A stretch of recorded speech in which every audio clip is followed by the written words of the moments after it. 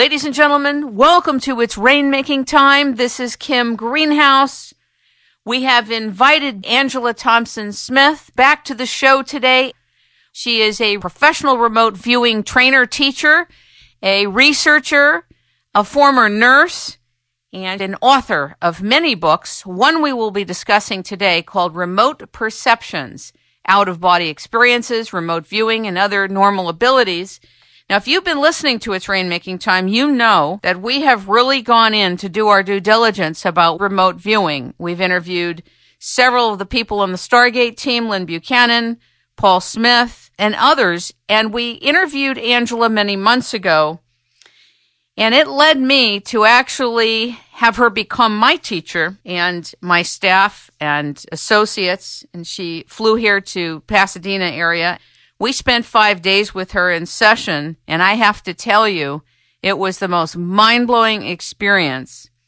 I've actually invited her on today to discuss remote perceptions and to talk about the actual training from the point of view of having been her student. Ladies and gentlemen, welcome Angela Thompson Smith back to It's Rainmaking Time. Good morning. Hi, Kim. All right, for those people who have not heard about remote viewing, don't have a context for it, I want to talk about what it is first. Lay it out for us again, please. Right. Remote viewing is a trained ability, mental ability, using the mind to access information from a distant location, whether that's across the room in an envelope or across the world, using something other than the known five senses, which can access objects, events, locations, and people, sometimes in quite great detail. Now, from my reading and my interviews, and now having been your student, it is clear that controlled remote viewing as a protocol is very distinct and very different from simple intuition. Describe why. Right. There's something called spontaneous remote viewing, and Ingo Swann, who's talked about as the father of remote viewing, says that there is a natural ability that we all have, which is called spontaneous remote viewing, in which we can pick up information, sometimes at that moment or in dreams or in meditation. But it's not as complete as something you pick up through a structured protocol like controlled remote viewing. This is going to sound like a testimonial, everybody, but I did take her course. So I'm going to be speaking from having been in her course.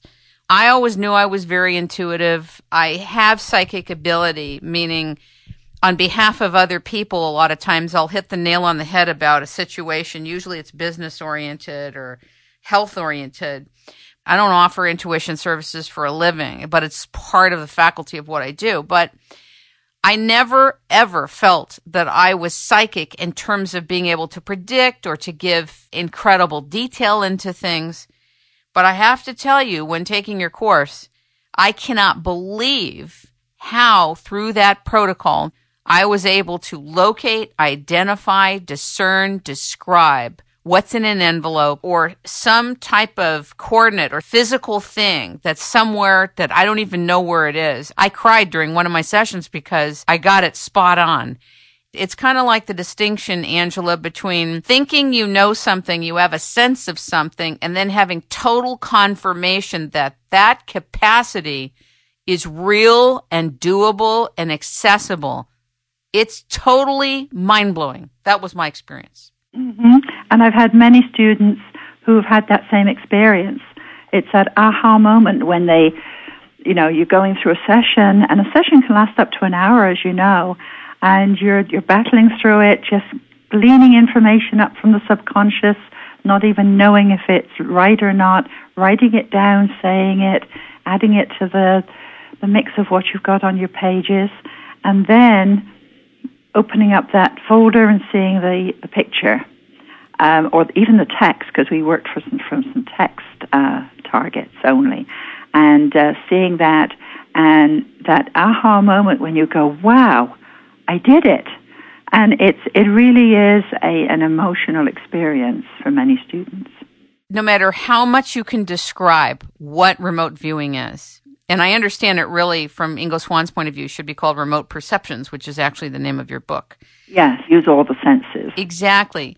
It's an experiential paradigm shifter when you realize the way in which we define what's accessible to us, the whole lid is taken off of that. The whole mindset is opened up and expanded, and there literally is no limit for what you can access. From an experiential place, it is so different when you have access to that. It changes your life because after that, nothing is really hidden. You know that you can remote view anytime, anywhere, anything. There are certain ethical considerations that come in. You don't go and start remote viewing your ex, you know. Right. But it can be used for humanitarian work, for business applications, lots of other work that you can do with it. What do you think about the work of James Van Avery? I read some of his work about future memory.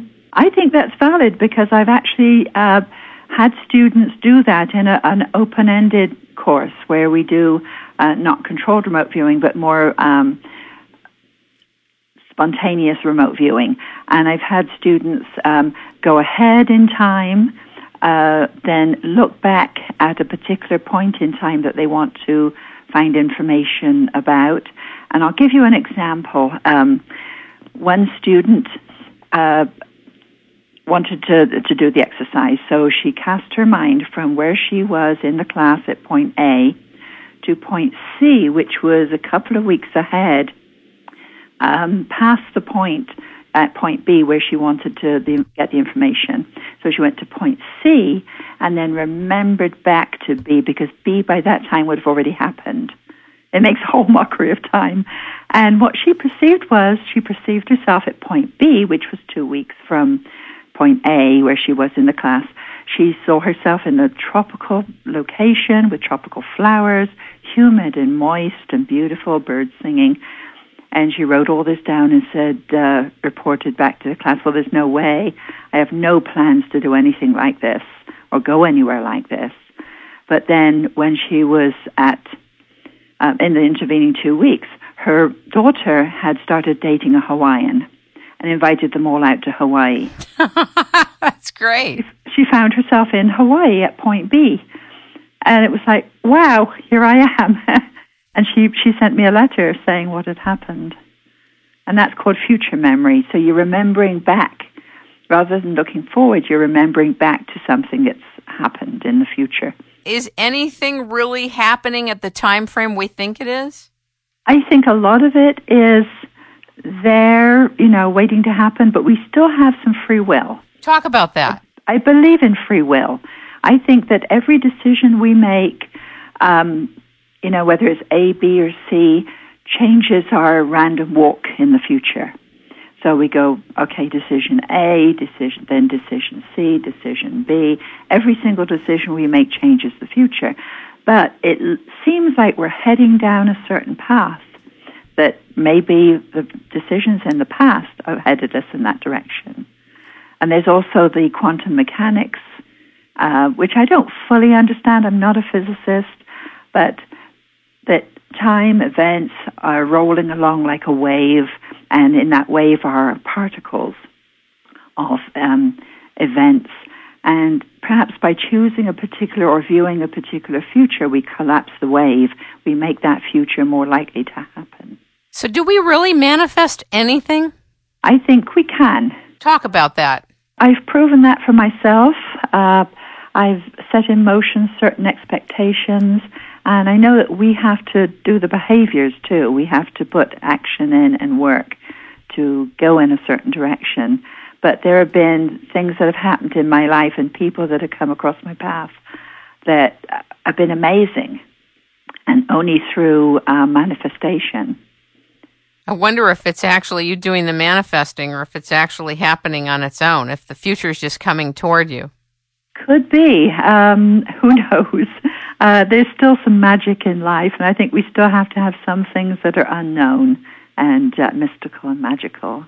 Talk about your relationship with Ingo Swann, how you met him and what your experience of him is. Right. Ingo's a great guy. He's a bit of a curmudgeon, and he won't mind me saying that. I'm sure he'd agree with me. he lives in Manhattan. He's getting on in the years a bit now, and I met him back in, I think it was 93 or 94. I'd been working for Robert Bigelow, and as a research coordinator, he'd sent me out to Manhattan to do some work with one of the UFO guys. And at that time, I was writing Remote Perceptions, and I'd got the basic manuscript, and I thought, I'm going to ask Ingo Swann if he'll write the foreword for me. Ingo didn't know me from anybody, you know. But I was, at that time, I hadn't married my ex-husband David, but David is the brother of Paul Smith, who Ingo trained, so there were some connections. So I wrote to Ingo and said, you know, I'm coming to Manhattan, I'd like to meet you, and ask you to write the foreword for my book. So he very grudgingly said, okay, well, let's meet at the diner, and we had lunch, and he was delightful. And he said, absolutely. After we talked for a while, he said, sure, I'll write the foreword for your book. And from then on, we've had a wonderful friendship. I know I can go to Manhattan and call him up and go visit, give him a call on the phone, which I need to do, because I kind of lose track sometimes. Give him a call, see how he's doing. So there's a nice ongoing relationship, and he likes to know what's going on in the RV field and who's who and what's happening. Now, there's different kinds of training in remote viewing. Not that the protocol is different, but each practitioner has a different signature of what they imbue it with. What has been your experience? You have learned from Lynn Buchanan and from Paul Smith. Talk about that. Right. Each of the teachers brings with them a particular training style, the way they carry out the courses. Paul's is very traditional. He tries to follow what he learned from Ingo Swann in the unit and SRI. So he gives essays. He has you take notes during the class. He trains, it's like boot camp, RV boot camp, because he's, you know, one of the ex-military majors. He still is a major. And it's a very intense, very rigorous training, and you learn a lot. Lynn Buchanan has a more laid-back style. He has larger classes, lots of anecdotes, still a very thorough training. He was asked, after Paul had started training, there was some kind of confusion about whether he should use the same terminology as Paul. And there's some discussion about how that came about. But Lynn's terminology is a little different. So, you know, you have to adapt to that if you go from one training to another. But with Lynn, it's a more colorful, more open, lots of anecdotes about the history of remote viewing. So I feel very lucky, very fortunate having trained with both Paul and Lynn, because I think I got training from both angles. So you're kind of carrying a synthesis. Now, there's not that many women in remote viewing as trainers and teachers, let alone practitioners. Why is that? There are very few. Originally, it seemed to be a very traditionally male field, with all of the trainers coming out of the Stargate unit being male, setting up their own schools. You know, Ed Dames and Paul Smith and Lynn Buchanan and David Morehouse. And no women at all. Women started to be trained. Ed Dames taught Dr. Courtney Brown. Courtney Brown trained Prudence Calabrese, and she was in the field for quite some time and then dropped out. We have Laurie Williams now, who was trained by Lynn, who is a wonderful person. She's going around the East Coast now, up and down the East Coast training. And she is a very thorough, very good trainer. I think it's kind of neat that you talk about other people that would seemingly be competition to you in such a nice way. Well, we're all in the same field. Yeah. So I like to be in cooperation rather than competition. I think it's great. Now, you're doing a training in Australia coming up in mid-October. Talk about that. Right, yeah. I was invited out to Australia. Actually, a student that I trained here in Boulder City, Nevada, said she would love to bring me out to the Gold Coast, Australia, and to train a group of folks out there, and so I'm going to be out in Australia, all being well. We're planning at the moment two classes at the Magic Mountain Resort, Nobby's Mountain on the Gold Coast, from the 10th through the 14th of October, and then another one from the 17th through the 21st. Though that will be the standard CRV training, 5 days, and I'll be incorporating a whole tool belt of other methods like the spontaneous remote viewing, ERV, which is again altered state remote viewing. So, but we do need to fill up the class in order for me to get out there. So we're putting out a call for students. That's awesome. Now, you're doing 2 5-day courses, and you have room for how many students per training? Well, we have 2 monitors, including myself, so we can train up to 10 in each class. Okay, fabulous. How do people get a hold of you to sign up and find out more about the class? They can go to my website, which is mindwiseconsulting.com/Oz. O-Z. There may be some people in other areas also who want to contact you as well. Is there a way for them to contact you via Skype? Yeah, I'm not always on Skype. Better to email me first and set up a time to talk over Skype if you want more information. My Skype address actually is Mindwise78. They can take a chance and see if I'm on, or they can email me at mindwiseconsulting@googlemail.com. I want to talk about a few difficult things in your book, Remote Perceptions. Very difficult because they are the future remote view. Now, I understand that the future is much more difficult to remote view than the past or the immediate present, if there is such a thing as the present. Paul Smith said the present is often the interface between the past and the future, and by the time you recognize you're in the present, you're not in the present anymore. And I've been told that the future is much more difficult to remote view. Do you agree with that, or do you disagree with that? It's only difficult in that you rarely get feedback until the events have happened. So you're working really blind. With events in the past, of course, you can get actual feedback. Stuff that's happening right now, you can get feedback, which is somebody can tell you, yes, that's correct or not correct. The future, the further out you get, the more difficult it is. I've actually done viewing 8 years, had feedback after 8 years, and got a lot of the information correct. So the future viewing is more problematic. A lot of the questions about time and space come into play.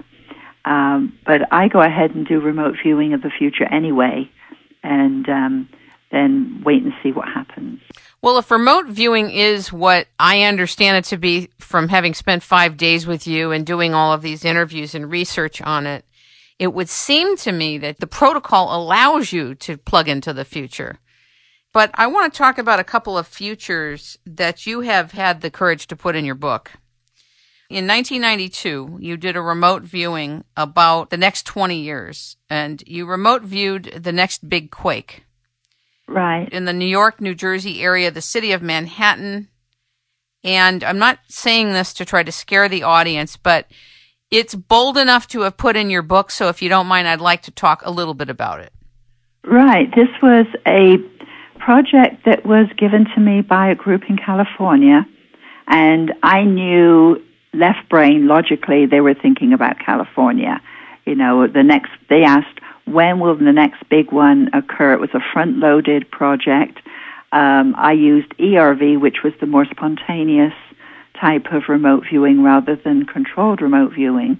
And what I did was set my mind, I set what their expectations were aside and said, okay, let me look and see what the next big one will be that will cause Earth changes. That was what they were specifying. And I started seeing all these people running around, and first of all, I thought it was Chinatown in San Francisco. And I'm going, this doesn't look Western. It doesn't look like San Francisco. And as the viewing proceeded, I saw with my horror this was Manhattan.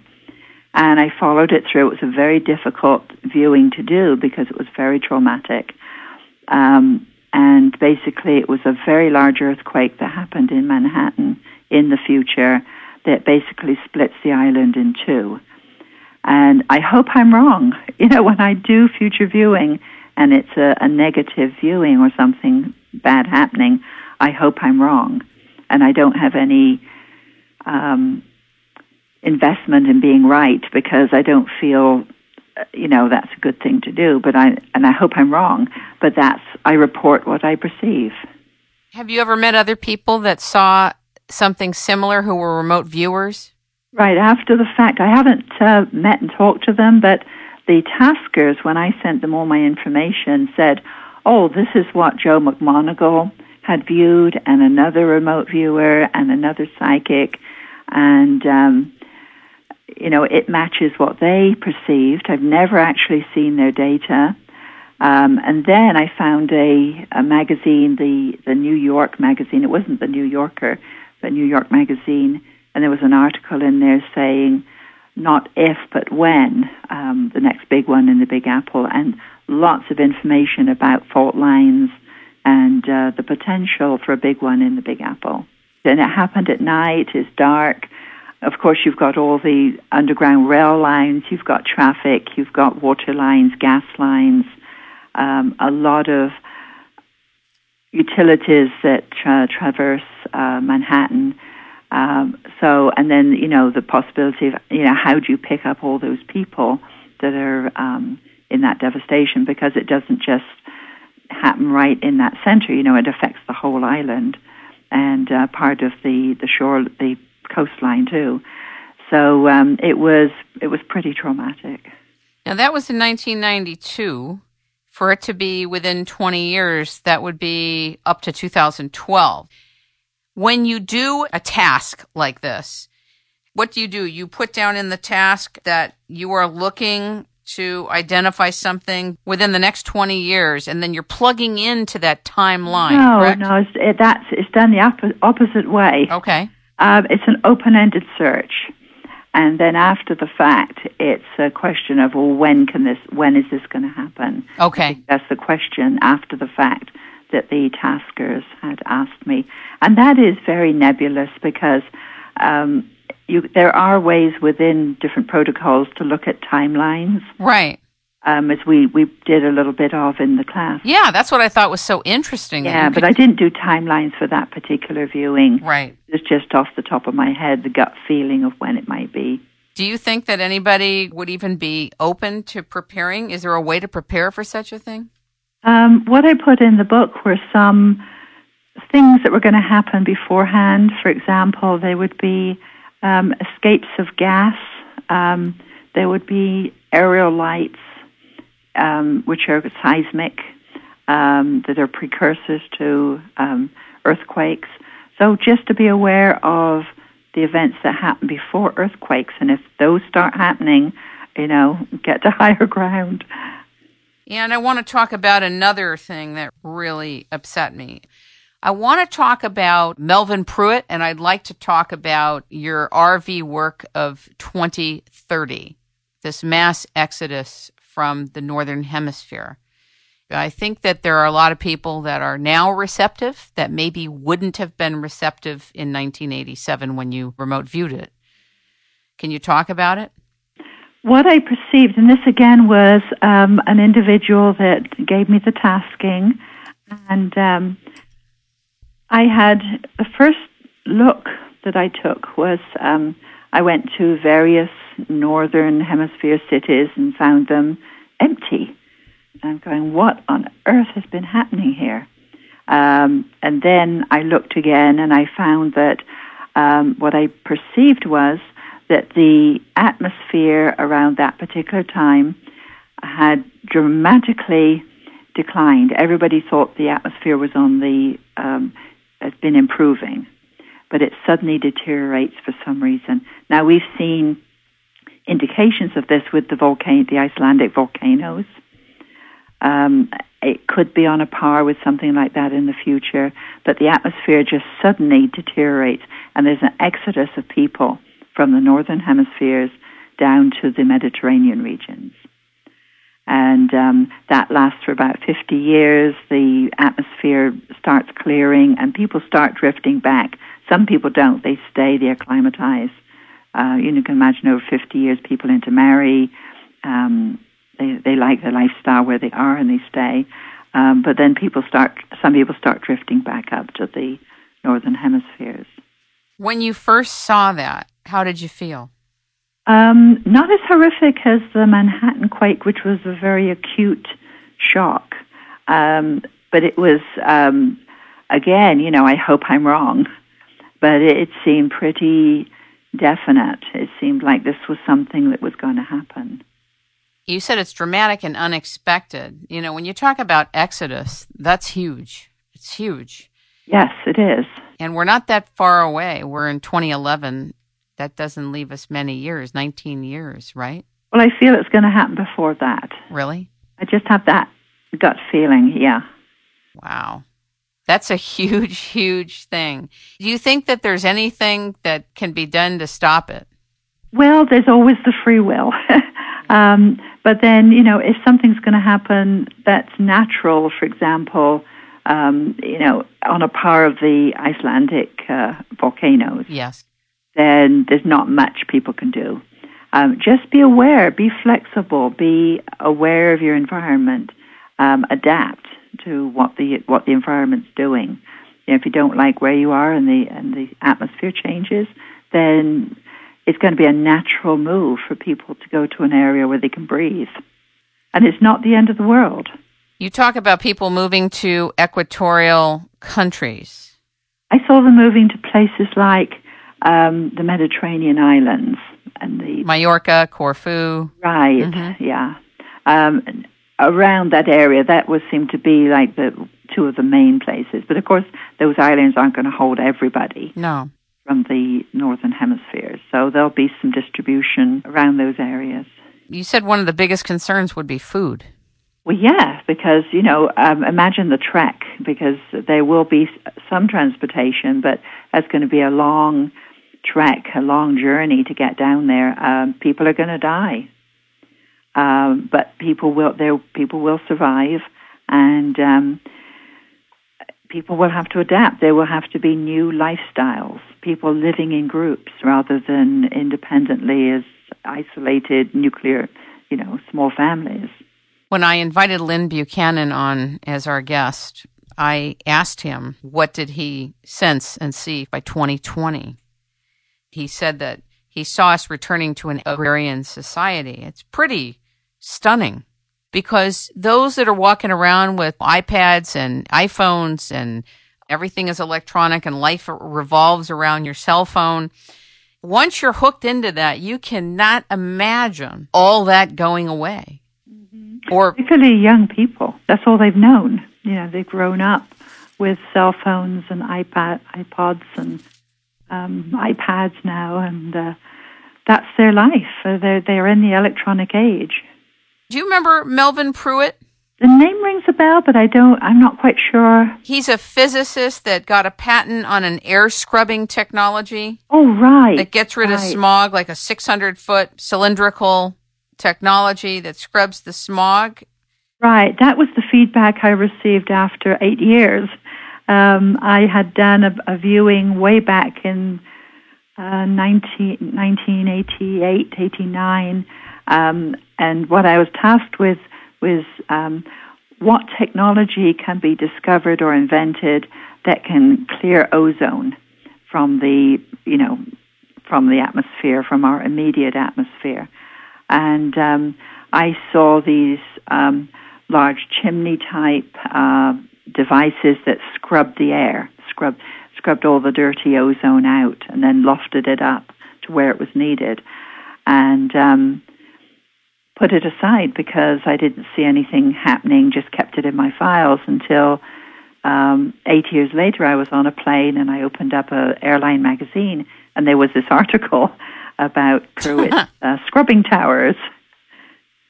How interesting. And it was like, aha, there's my feedback.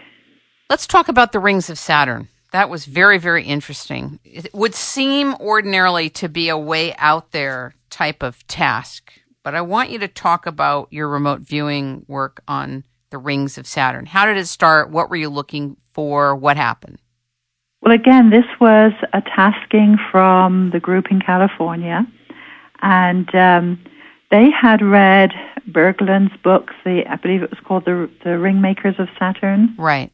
And I didn't know, I'd never read the book, I didn't know that was what they were looking at that particular time. But they asked me to look at the rings of Saturn with a few specific questions. And I did the project using extended remote viewing, the spontaneous remote viewing.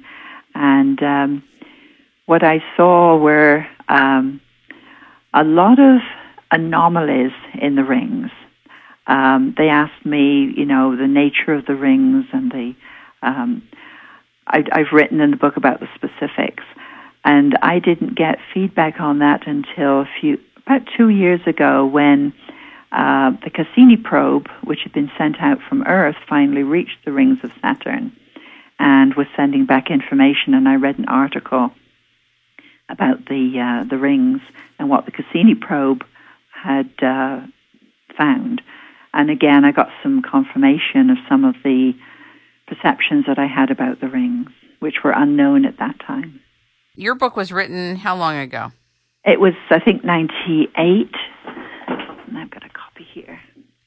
Yeah, it's actually now out of print, but I do have copies, and you can get copies on Amazon. Yeah, it was 98. 1998. It's sort of a bit out of date now, and I'd love to rewrite it. I think that would be a neat project. But I still think that to put what you saw in your remote viewing sessions really bold, right? And very courageous, because your reputation's on a line when you put it in print. Right. Well, the fact that quite a bit of what I'd perceived has now been validated, so I don't feel it's such a risk now. But I don't know if I told you how the book came about. No, share with us. I was working at the Pear Lab at Princeton University, the Engineering Anomalies Research Lab, and I was in one of the bookstores in town, and I was looking for a book that was a little bit autobiographical, a little bit about remote viewing, about size stuff, a few predictions, some exercises to do remote viewing and altered state work, and I couldn't find anything. And I was looking through the shelves and going, well, where are these books? And I'm thinking, I have to write it. I had that epiphany of, I have to write this book, because I couldn't find the book that I wanted with all of this information in. And I thought, well, if I want this information, I'm sure there are others out there that would like to read this too. Remember the exercise that we did where you hold an object and tell the story of the object, its history, out of the blue, seemingly? Right. It's called psychometry, and it's a well-known skill. Some people are better at it than others, but most people can do it. They can hold an unknown object, and it feels like you're perhaps making it up, but there's information that comes through from that object. It's almost like a trigger for information. I think that was pretty interesting. Very, very interesting to be able to do. Everybody was able to do it in our course. One of the things I really appreciated, having been your student, was coming into the class from the view that we can do this. It was integral in being able to set the tone for the 5 days. It wasn't just something you said. It's where you come from. You can do this. This is right. Totally accessible to you. Where I know there are trainers out there that are transmitting the protocol, but they come from, most of you won't be able to do it, and it'll take years for you to be able to do anything. Mm-hmm. And I think the paradigm of the teacher and the consciousness of the teacher, what they're imparting, not only in the formal transmission of the protocol, but in the meta message, is very important. Right. I try and stay very positive. I feel that I'm a catalyst for people learning. I try and make my classes very accepting and comfortable, because that's how people learn. They come in, and Because a lot of people come to the class going, oh, gosh, fear of failure. And also fear of success. If I get it right the first time, am I going to be expected to get it right all the time? So I try and dispel some of those expectations from the beginning and say, you can do this. I'm not going to expect you to be on all the time, but you will get data. It is a really different experience to tune in to what you refer to as the signal line, the line by which you are able to feel, sense, talk about, pick up, whatever it is that's being tasked, is not necessarily what we think it is. I think the greatest challenge of this from the student perspective is to not impose on what's coming in. A lot of times what appeared to me to be coming in didn't make sense to me, but just because it didn't make sense to me didn't mean it was wrong. See, that's the whole thing. It's getting out of the way of our opinions about what's coming in. Right. You got to get out of that left brain, I know what this is, attitude, and just let that information come up from the subconscious. Write it down, say it, draw, sketch, model, whatever comes up. Because your subconscious knows what the information is. And you have to get that left brain ego out of the way. And that's partly why the protocol, the CRV protocol, was designed, because it occupies the left brain with writing and saying. So it keeps it busy. And you have to declare every time your left brain goes, oh, I know what it is. It gives you a big picture of something. Then you have to write it down, declare it, and then move on. The left brain is definitely addicted to figuring it out and naming whatever it thinks it is. Yeah, and of course that's very simplistic, left-right. We're always using left-right together. But in simplistic terms, the left brain does get in the way very often in intuitive work.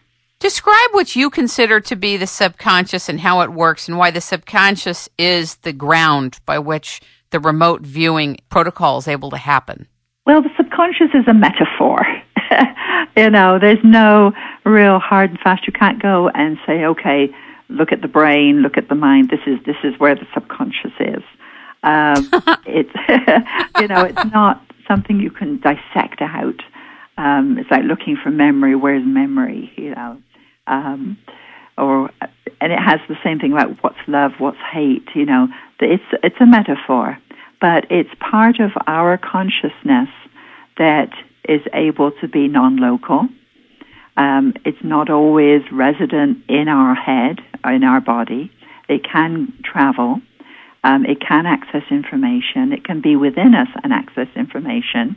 It stores information. It doesn't analyze. It just shoots up the information into consciousness. And there's deductions that we perceive a huge, vast amount of information, and only a small bit of it, small part of it, makes it up into our conscious mind. So we're accessing our environment all the time into our subconscious mind, and then bits and pieces trickle up into our consciousness. So what the protocol does, what remote viewing does, it facilitates accessing information from our subconscious. One of the greatest ahas experientially in being in your class was the experience of the profound nature of non-locality. I mean, you and I can talk about non-locality, but if I hadn't taken your course, only you will have experienced access to it that you can talk about and recall readily, right?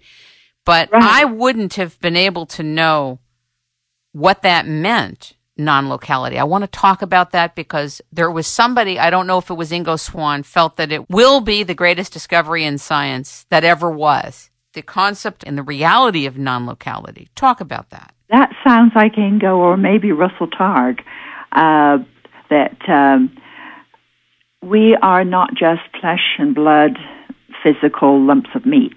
We have a spiritual aspect. We have a mental aspect to us. Mind that although the purists, the behaviorists say that it's not non-local, it's just the workings of the mind, the electrical workings of the brain. I've had out-of-body experiences since I was a child, and I write about that in Remote Perceptions. And I proved to myself through self-discovery and experimentation that I could, in my teens, go to a location, perceive what was there, come back, and then go check my perceptions with other people, that I actually could perceive what was at a different location. The mind can be non-local. There are certain theories about monism and dualism. Monism is the theory that mind and body are one, and the mind doesn't go anywhere. It's just the workings of the brain. The dualism is that the mind and body can be separate, perhaps are separate most of the time, and can travel and access information at different locations. And perhaps both are right. You know, I can be in a monist state when I'm sitting focused very intently on a task.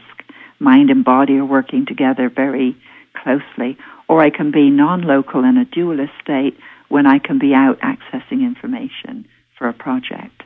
It sounds so otherworldly, and if I hadn't been to your class and done the level of groundwork I've done on it, just coming to the class was life-altering. But I would say the average person, unless they've had an out-of-body experience, wouldn't know how to receive that information on non-locality, because it doesn't really fit within our notions of who we are, that we are bigger than the sum total of our body and our brain. Yeah, it doesn't fit with the accepted scientific paradigm, which is still the behaviorist paradigm. If it can't be measured, it's not real.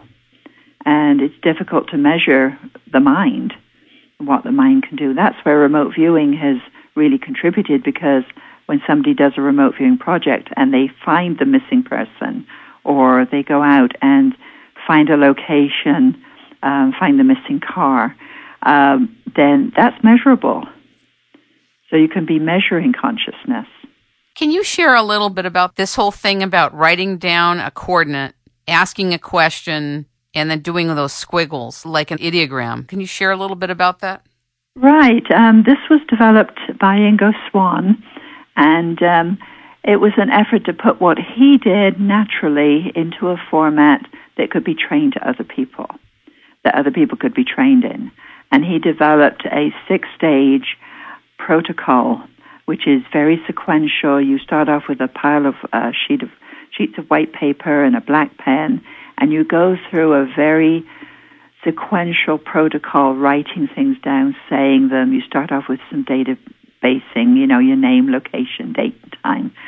And the coordinate is a random series of letters and numbers that are like the address of a particular location, or a picture in an envelope, or a humanitarian location that embodies certain questions about that. What is this location? Where can we find these people?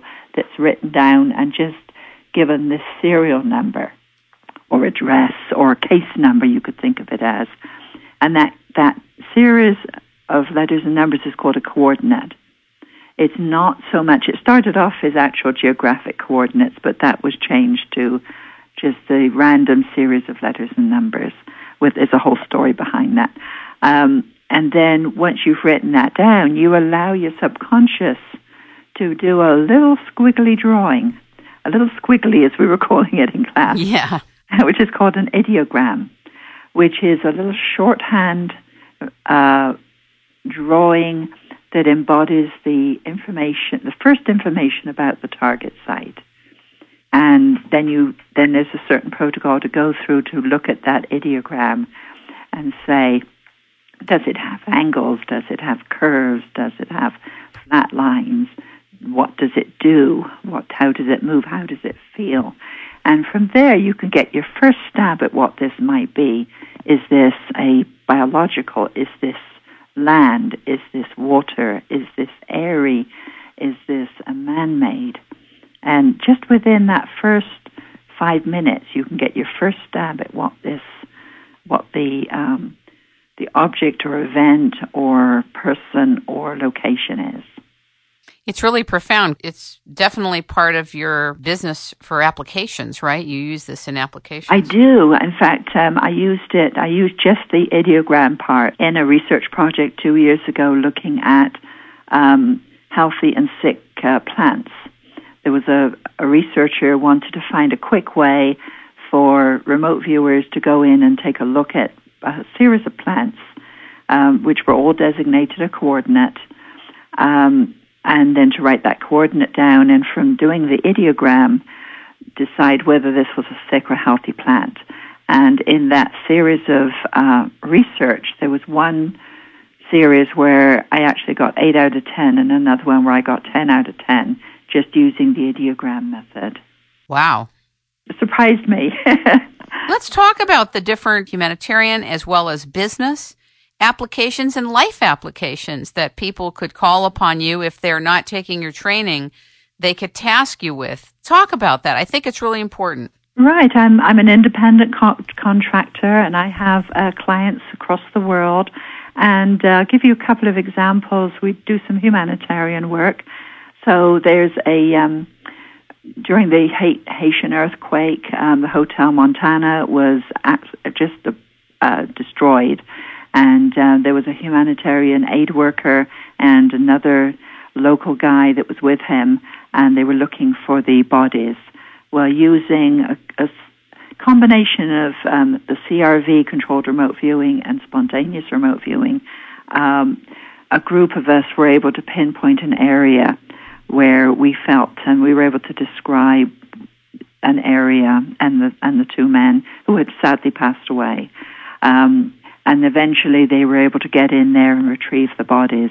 And when they gave us feedback, we were within that same area that where the bodies were found. I mean, on one hand, you're doing this great service, but isn't it eerie and icky to be dealing with dead bodies when you're doing remote viewing? Absolutely. And if you go into this work, you have to be prepared. You know, you're going to find dead bodies if that's what the tasking is. And don't go into the work if you're squeamish, you don't like blood or bloated bodies, you know, because you're going to come across them that in that kind of work. Then there's the business applications. For example, I have one client that I'm doing some stocks and shares evaluations, again using the ideogram method, and also another group that are giving me comparisons of currencies. They want to know what a certain currency is going to do against another currency, 6 months, a year, 5 years, and again using the ideogram method. They've been quite happy with what I've given them. Have you ever, in the last 6 months with the Casey Anthony case, done a private remote viewing on whether she did it or not? Not a formal one, just my own gut feelings. And again, you know, I feel she had a strong involvement there, as did the parents. I feel there was a lot covered up. The fact that they didn't prove that she murdered the child, you know, that was just half the story. I feel that there was a lot more that we will never know. I guess if you really wanted to know it, you could go into controlled remote viewing, but there's so many hours in a day, it's not productive to do it. But no, I've got a life. You know? Exactly. I have done that kind of work, finding a body for a colleague whose friend had gone missing, and was able to do work located where the body was, and so to the point where he was able to call the coroner's office when the body was pulled out of the water and say, "That's my friend," you know, from the information that the remote viewers gave him. So it can be done, but you know, I can't remote view every single case in the world. I wouldn't have a life. I'm sure there's some cases though that you want to know, even though you don't talk about it. There's going to be some that you just... Oh, I know on a gut level, yeah. But again, you know, you can share it with your friends. I can't be out there making all of these predictions, and you know, I know there are some folks who, whatever they perceive, it goes out in a blog, or I don't do that. It's only when somebody tasks me that I go into a a more in-depth remote viewing. Have you done any type of remote viewing at any serious tornadoes or earth events in the next year or two, besides the ones you've already written about? I really haven't. Okay. I did take a look for a client at 2012 because that was of concern, and didn't see anything. My Earth ending, let's put it that way, December 2012. More of the same of what we've already been experiencing, perhaps becoming a little bit more severe, but not Earth ending. Yeah, that's very similar to actually what the psychic twins saw and Lynn Buchanan as well. What are your greatest challenges, given that you're so far along in your craft, your ability, and also as a teacher? The fact that very few people out in the community know what remote viewing is. There has not been this is why I value programs such as yours. Thank you. That are educating people about remote viewing. Whenever you see something on remote viewing on national television or radio, the conventional programs, it's usually ridiculing it, bringing in a skeptic and pointing out that this is all rubbish. So partly and I don't listen to the skeptics, I just move on and I do my own thing. So public education is a big block. When people hear about remote viewing, they think it has something to do with satellites or recreational vehicles. What about people being afraid that if this becomes too prevalent, there'll be no privacy? That's a theory, but I really haven't come up against that in any tangible way. How about the fact that everything is accessible concerning people? That's only a problem for people who have secrets that they don't want shared. But again, there's an ethics in remote viewing. I can be doing a remote viewing and pick up something about a person or a group that they wouldn't want shared, and that's okay, that I don't share it. It's not the ability to access the information, it's what you do with it. I like that you say that. Yeah, you have to act responsibly and ethically. There are some remote viewers who have done non-local access of information outside of Earth, like what you've done with the rings of Saturn.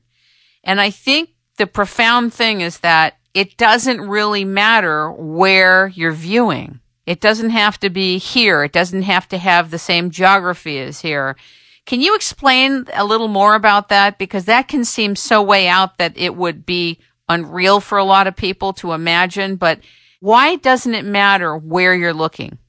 In the remote viewing field, esoteric types of targets like off-planet and alternative universes, etc., have been taboo, mainly because they are controversial and not accepted by science. Some of the orthodox remote viewers have wanted to keep things very clean, very straight, just past and present, just not even future. So people like myself who are perhaps a little braver and are able to go off-planet and view things outside of this Earth. It's all part of our environment. We are part of the universe. We're part of the constellations. We are, we're not this tiny little isolated marble. We are part of a much huger, bigger picture. And so why not go and take a look at our neighbors? That's my attitude. Have you ever gone to the moon? Uh-huh. Well, can you talk about it? Sure. In fact, we did this during a class back in, it was 94, and as a fun project, doing ERV, the Extended Remote Viewing, Altered State, the tasking was go to the moon, go to the back of the moon, see what's there. And what we perceived were some really odd, unusual structures, vegetation, odd things that, if you look at it from a distance, you don't see much, but when you actually get down on the surface, this is what the viewers were coming back with. It was a front-loaded project. It wasn't blind. But then years later, I saw what Ingo Swann had perceived about the moon, and what we had perceived was very similar. So, and I still have all those sketches. I've been to Europa, been to a lot of other planets, of course, the rings of Saturn. And what's interesting is it's very rare that you can ever find photos of the back of the moon. Why? Why? That's my question. Why? That's a great question. Yeah, I'd like an answer. What's your sense? I feel that there's more there than we have been told. Because at one time, Clementine, which was a lunar probe, circled the moon many, many, many times, taking pictures of the whole moon. And at one time, you could actually buy globes of the moon with the whole back and front illustrated. But you can't find those now. And of course, John Lear has NASA photos from way back of the surface of the moon, which now when you get those same photos, they don't show the anomalies that he found.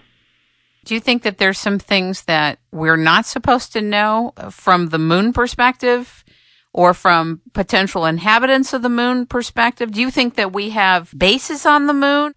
Whatever you can talk about, I'd be interested. I feel that there is more. I don't know exactly. I really haven't done an in-depth study of what might be on the moon. That might be a future viewing. But there's definitely more on the moon than we have. We know as the public.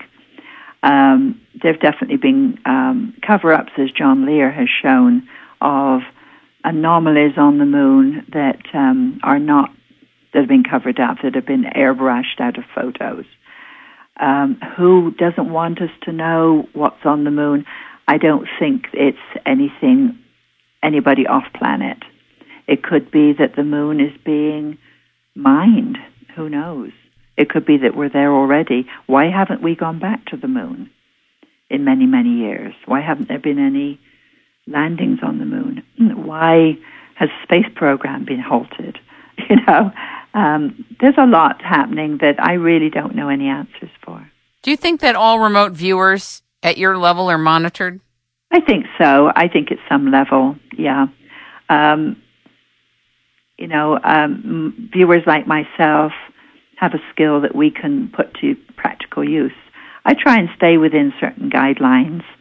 I wanted to talk a little bit about a colleague of mine, Prudence Calabrese, and I think was a little bit imprudent at times. She would take classes and task the class with, what is the government's next big secret? And got herself into trouble. And eventually she dropped out of the field. And I know from colleagues' comments that she was definitely under scrutiny and eventually dropped out.